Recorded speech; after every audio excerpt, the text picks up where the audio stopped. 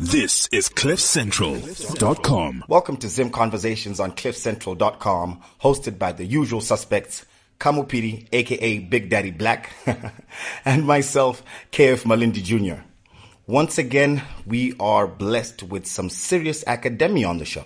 It's very interesting to have lawyers around all the time, so I know how safe I am. Yeah. Especially with what's going on in Zimbabwe currently. On Skype, in the studio, we have Dr. Alex Magaisa, law lecturer at the University of Kent, and former advisor to the former Prime Minister of Zimbabwe, Morgan Tsvangirai. Welcome, Doc. Thanks for having me. Thank you for being on the show. We also have live in the studio Advocate Gabriel Shumba, who is an award-winning human rights lawyer and executive director of the Zimbabwe Exiles Forum in South Africa. Thank you very much, and it's a pleasure to also come to the forum where my good friend is featuring Alex Magaisa. We date back a long way from the University of Zimbabwe. And when they say a long way, they mean a long way. If I may ask, okay, in terms of, was he in the SRC with you as well? No, not exactly. Alex was the book kind of person. Oh, right. He wasn't, okay. He wasn't a radical. He has okay. a first class degree. So all right. Okay. We were the stone throwers most of the time. We had both. A first class degree back in the day, that one actually made sense. Nowadays they just give them away. Yeah. It's equivalent as a first class flight now. Yeah. And you can be like Grace Mugabe and get a degree in 3 weeks or 3 months. Yeah. Not just a degree, a PhD, Dr. Amai. Yes. Wow. So, gentlemen, let's get into it. Before we get into the actual issues that we're going to speak about today, very quickly, Advocate, can you tell us what the Zimbabwe Exiles Forum in South Africa does? We set up the Zimbabwe Exiles Forum in 2003. We advocate and lobby around human rights issues in Zimbabwe. We, in particular, highlight the ongoing violations to ensure that there is a regional and international consensus about what to do to salvage the situation. We also assist asylum seekers and refugees from Zimbabwe who come here. And believe me, we have over 3 million Zimbabweans in South Africa now. There are many who are refugees and asylum seekers among us. I thought we only had 3 million Zimbabweans outside of Zimbabwe in total. No, we now have a quarter of the population outside of Zimbabwe. So how many in numbers? What is that? I didn't we are do too well in math. Probably in excess of 4 million. 4 or 5 million, 4 or 5 million. So the majority being in South Africa? The majority. Well, like Nigeria. and Doc Alex, what about in the UK? How many of us do you think are there? Well, the numbers are very difficult. There's never been a proper scientific study to find out, how many people there are here. Some estimates, talk of about 300,000 people. It could be more, it could be less. But from my own experience, especially before the visa regime was introduced, people came using Malawian passports, South African passports, because they just had to get out of, the hellhole that Zimbabwe had become. Yeah. Wow. Alex, to get into the issue that is currently going on in the country, first of all, was Pastor Evan released on bail, or were the charges dropped? Well, my understanding is that the details are still scant. A lot of us were just celebrating the fact that he was released, and I think we'll be getting a bit more details on what exactly transpired last night. But my understanding is that the magistrate was very critical of what the police had done, in particular their very amateurish attempt to change the charges, to raise the charges from the public violence charge that they had introduced, used initially, to that of subverting a constitutional government, which is a much higher offense. And the magistrate was very critical of this. And I have to say, the Constitution helped a lot. It's got very extensive rights on arrested persons, rights of accused persons. And I'm very proud when I look at that Constitution, because that is what was very helpful yesterday when the magistrate went through all those rights and said, no, this guy is being unlawfully held by the police. So he was released. I do not think it was. I think it was a bail hearing, but the police were saying essentially the lawyers were challenging the lawfulness of the arrest itself and the change of the charges. But I think we'll get more specific details today. Okay. And Gabriel, so basically, are we saying that there was no legal premise to the initial charge of inciting violence as well as the treason charge? Well, the first charge, which was to do more with public violence, I think they might have or might not have had a very strong and solid case, but that would be more speculation if we were to say what evidence do they have or what evidence did they not have when they brought the charges. I think what comes out startlingly clearly, but which is also not surprising, is the fact that the state attempted to be vindictive. So this is what we always maintain, that the state has no right to try to politicize a criminal offense if it's alleged. Yeah. But it is a pattern that continues to happen in Zimbabwe when charges of those nature are brought about. And ultimately, this is why you find many people saying there is no rule of law in Zimbabwe, because charges are targeted against specific individuals. And what the state tried to do at the last minute to upgrade a charge of public violence immediately at the door of the court smacks of political victimization. Of course. And that is what people say. What we mean, it's a clear indicator that there is no rule of law in Zimbabwe. It might interest you to know that this is exactly the same charge that was preferred against me in 2003, attempt to overthrow a constitutionally elected government. Then it was Section 22 of the Public Order and Security Act. Yes.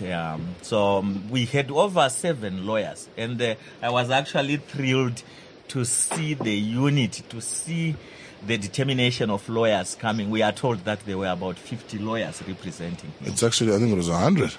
Oh, yes. Yeah. There was 100. I think it's the first court case that they've ever had to have at the Great Hall, at the UZ.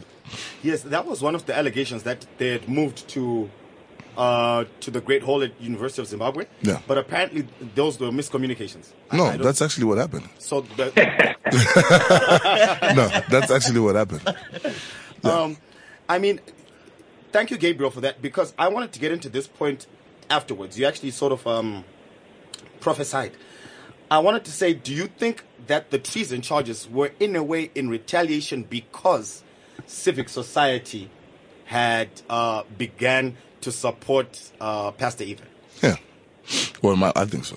Yeah, there is a clear indication that the government is being vindictive.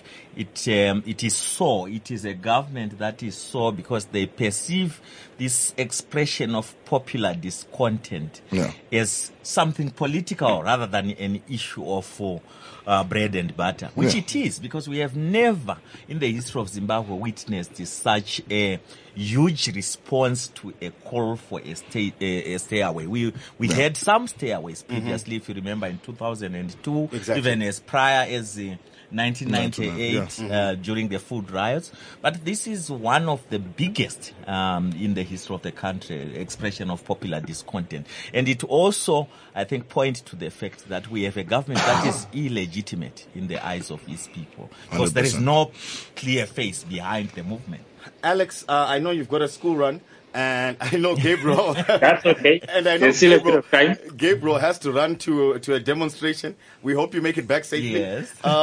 But just moving on a bit quickly, I wanted to ask, they've clearly stated that this is a non-political citizens movement. And this sudden involvement and major involvement by civic society, Alex, do you think it can threaten to hijack the movement and its purpose? There are a lot of opportunists. I want to be clear and straightforward. I am one of them, obviously. Definitely. Kamu would love to be president. I'm actually trying to book a flight now.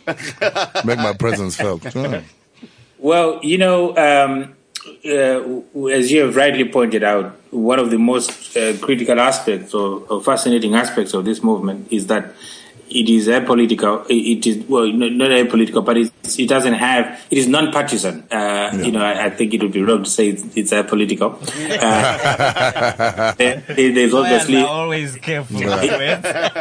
There's always politics in everything. But I think it's non-partisan, and what it has done is that the usual political players on the political landscape in Zimbabwe, in the opposition parties, have not been directly involved in this particular movement. And what has given traction, what has enabled it to have so many people coming to support it, is because people were also very frustrated with politicians. They were frustrated with the ruling party, but they were also getting frustrated with the opposition leaders who have been splitting up, into smaller and smaller parties, showing no hope to the people of Zimbabwe, when most people were saying, let's have one rallying point. And what this pastor has done is he has provided a rallying point. He's talking about bread and butter issues.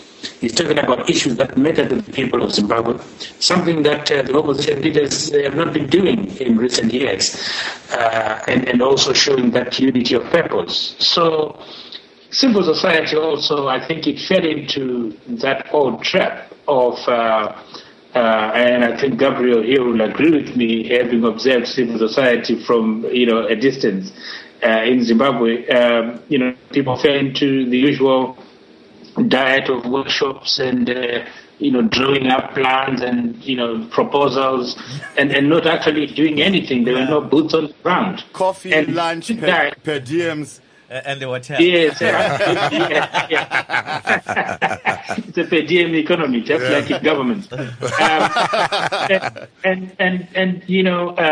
The trouble is, most people spend their time flying to different countries around the world to attend this and that conference, and that is really to civil society. It has removed it. It has sort of professionalized it and moved it away from the people. It is not what it was during our early days. So there were no boots on the ground. Yeah. And so this frustration and lethargy, both in the opposition and civil society, has opened up a space. And just one last thing. I said in one of my articles that I've written that in Zimbabwe, both in the opposition, in the ruling party, and of course in civil society, there is what is called a leadership traffic jam. The leaders on the front, they don't want to move. And so those at the back, they're stuck. They don't know what to do. They also have ambitions. So the result is that they've had to find alternative routes. And Pastor Evan and his movement have provided that alternative route. I mean, you actually answered my next point, which is where civil society and MDCs have failed. Why is it that a clergyman has succeeded? But then, Alex, what I'm stressing is there not a threat to hijack this movement from civil society itself? Well, I was going to add something here, and I think it's important that I raise it in response to your question. One of the things that I've always said to the guys in this movement, generally Zimbabweans, is that we must at all times have enormous respect for the many people who have been in the trenches for the past 15, 20 years. People like yeah. That is a very political statement, Alex, but okay. These people are important. Gabriel is sitting there. He is my friend. He was tortured. He is a victim of this regime. Mm-hmm. But during that time, people didn't pay too much attention to the trouble that people were going through. It's important that a lot more Zimbabweans have woken up and are beginning to take notice. But it's also important that we remember the sacrifices that have been made by people who are still living.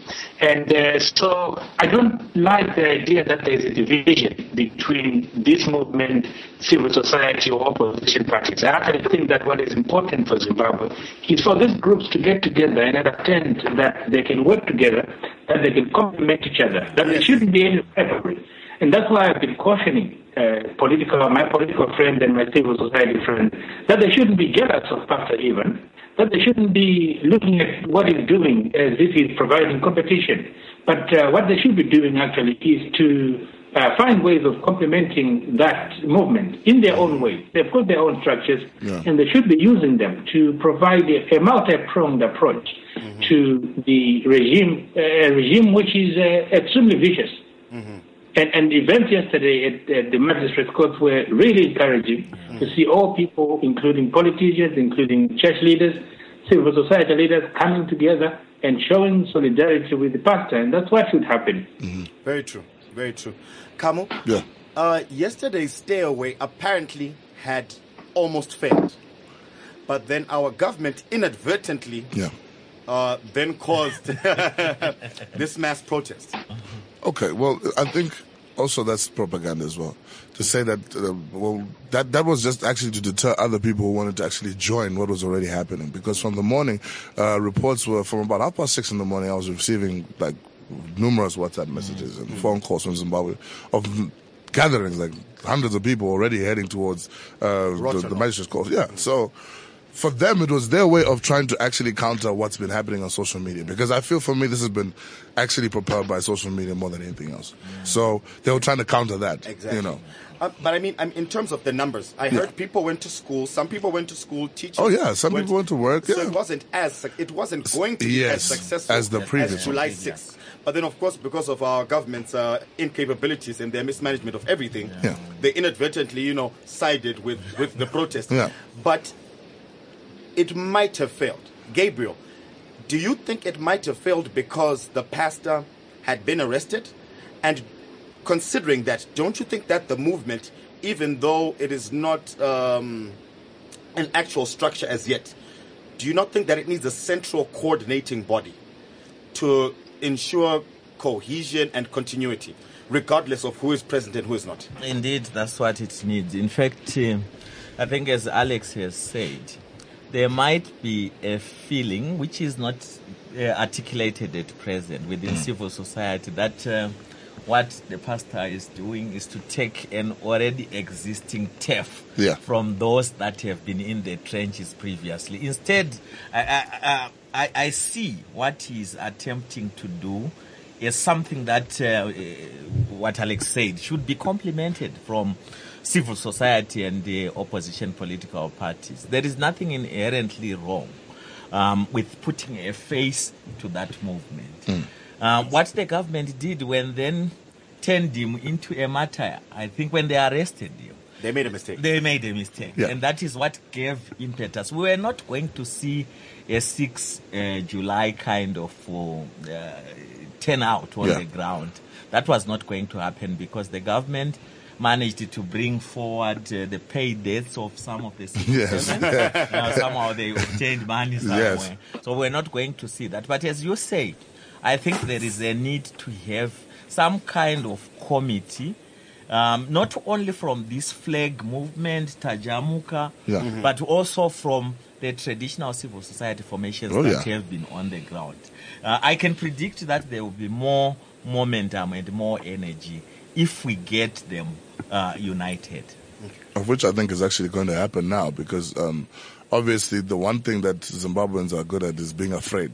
And so, I mean, when it comes to money, they're not too afraid. But when it comes to political issues, they don't want to touch them. But in this instance, you see that I think once a pastor manages to challenge government, I think people on the ground realize that it's possible. But the funny thing is, it's always been doable. It's just that they probably just didn't investigate the channels in which to do it.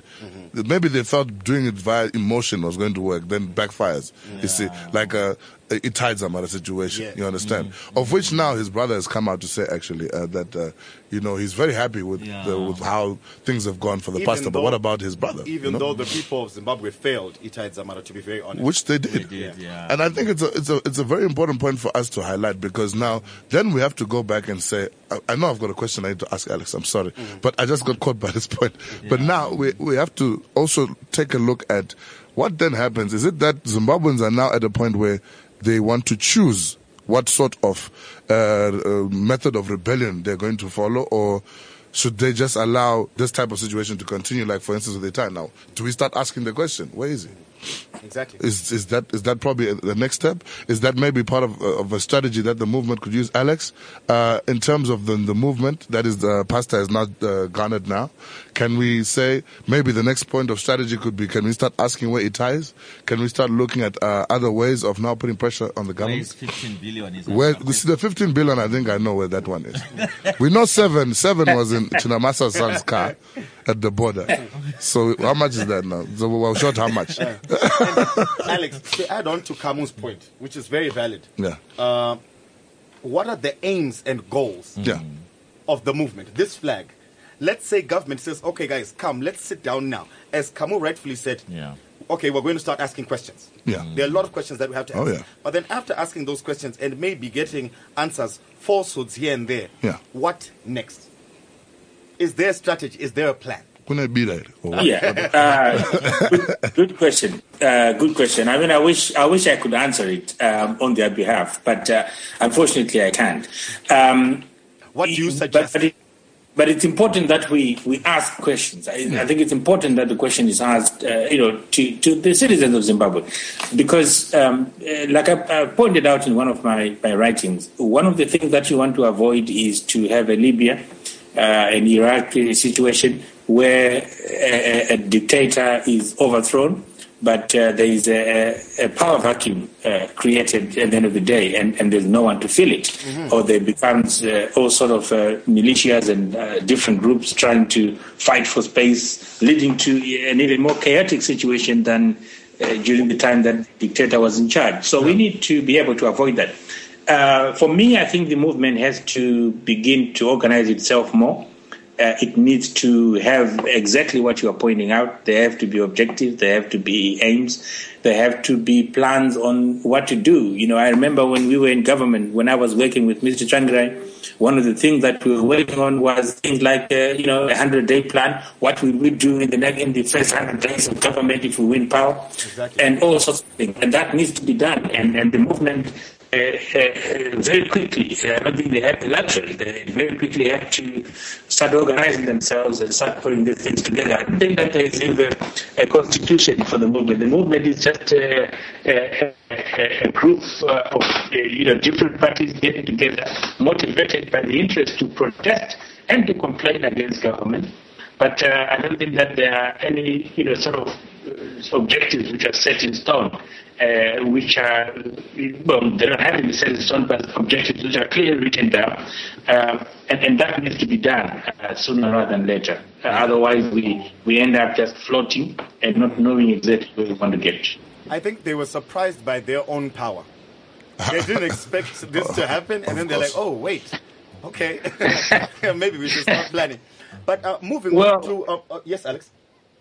No, I was going to say that there is a similar point that I've made about both the opposition and the ruling party, including the movement itself, that nobody was prepared for this avalanche. Yeah. Mm-hmm. True.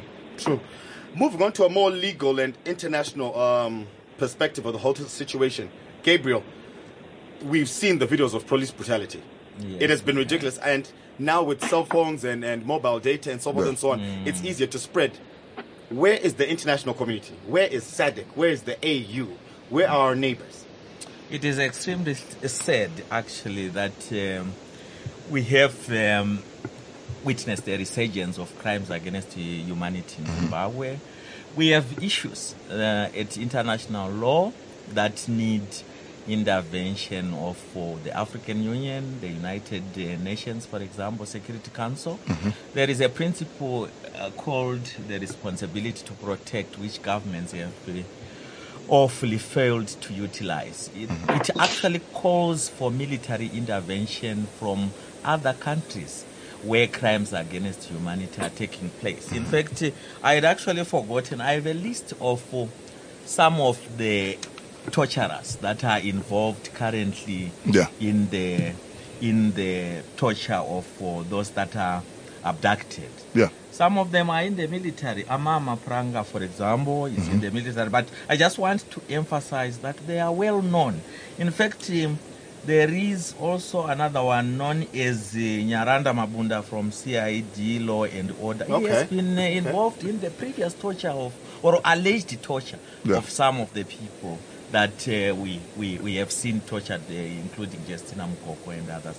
So when we have such a situation where we are able to identify them, there is an imperative for the region and the international community to intervene. And intervention may also mean what South Africa did recently. The highest court in this country said those that have been implicated in acts of torture and crimes against humanity in Zimbabwe should, upon arrival in South Africa, be arrested and arraigned before the courts of law in this country. And I think there is a need, as this movement grows, to expand networks with other solidarity forums, such as the trade unions in this country that have, COSATU, for example, released a statement yesterday saying we are in full support of the workers of Zimbabwe. We are feeling and empathizing with their anger. So there is also a need to expand networks to ensure that ultimately some of those implicated in these crimes are arrested. In fact, my organization,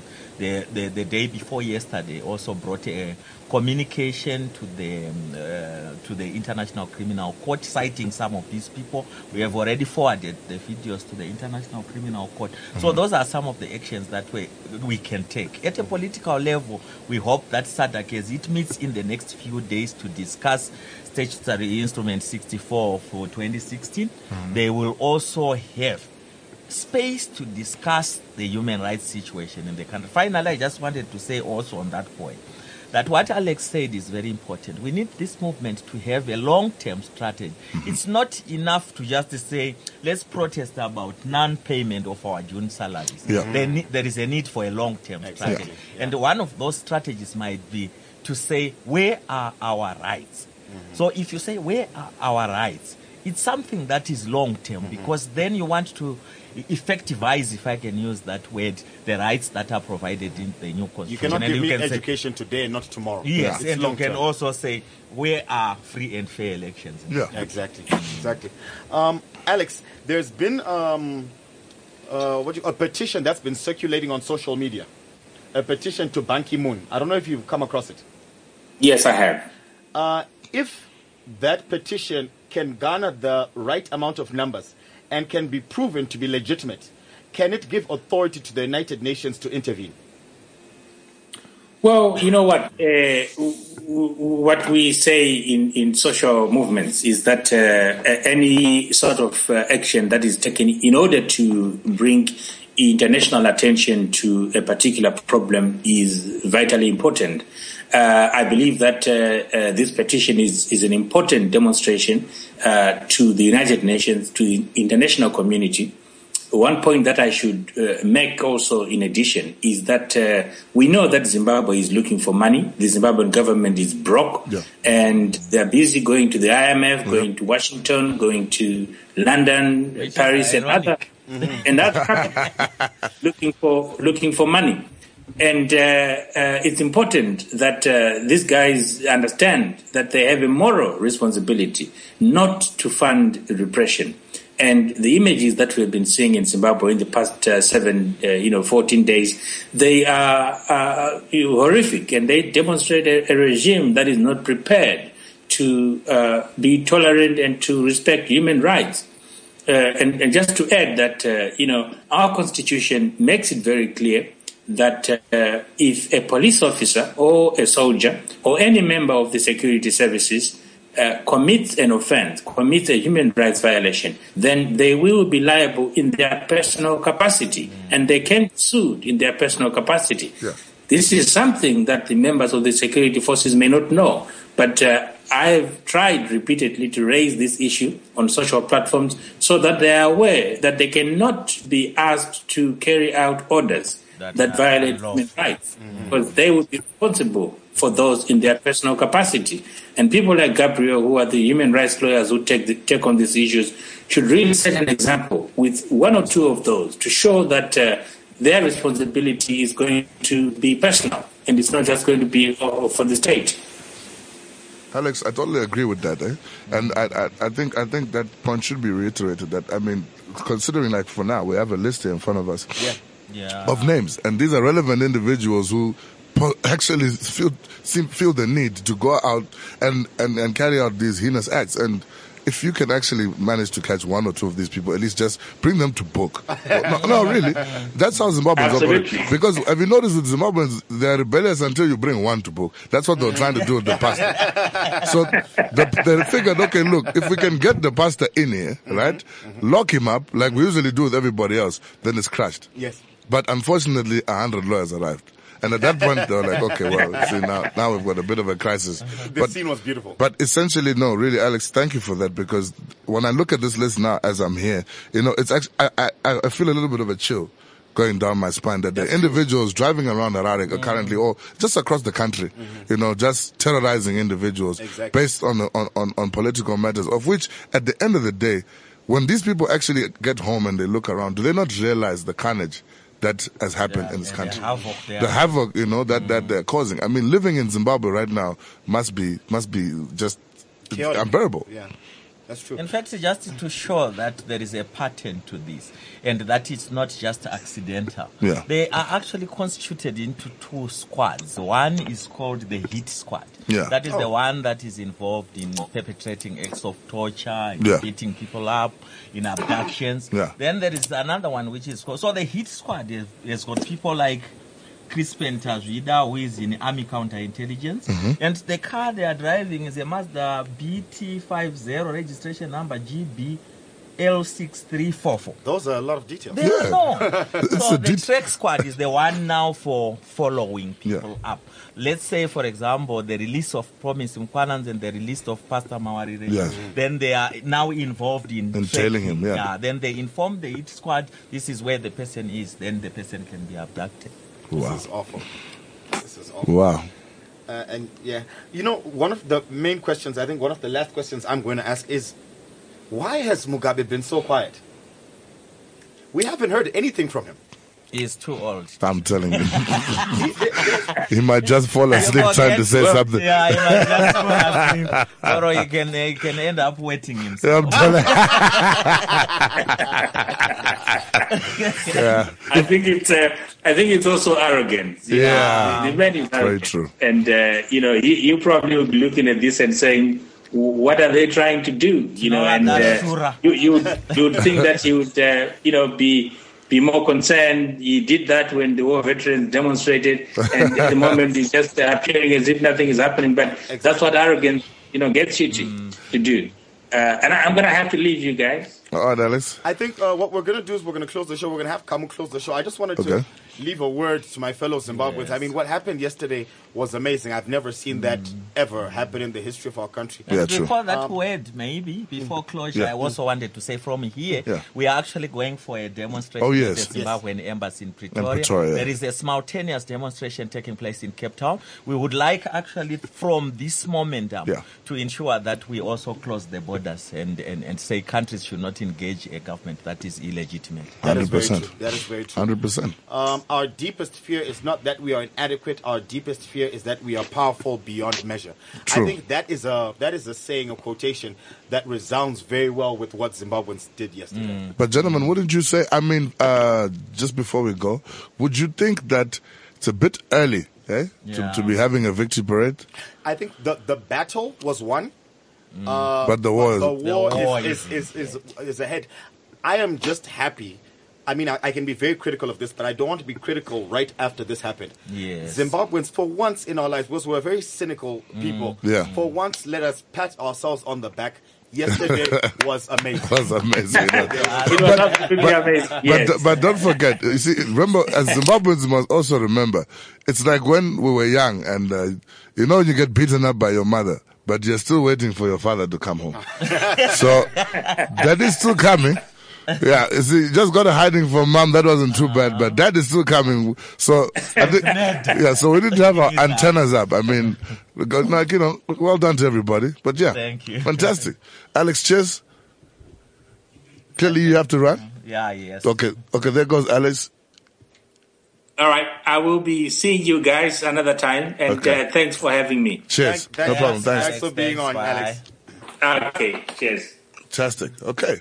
CliffCentral.com. This is Zim Conversations with myself, Kamu Piri, aka Big Daddy Black, Big Daddy K, and Kev Malindi. I want to say thank you to our guests who are here today. Advocate Gabriel Shuma. Thank you for inviting me here. Thank you for, being here. Good luck with the demonstrations today.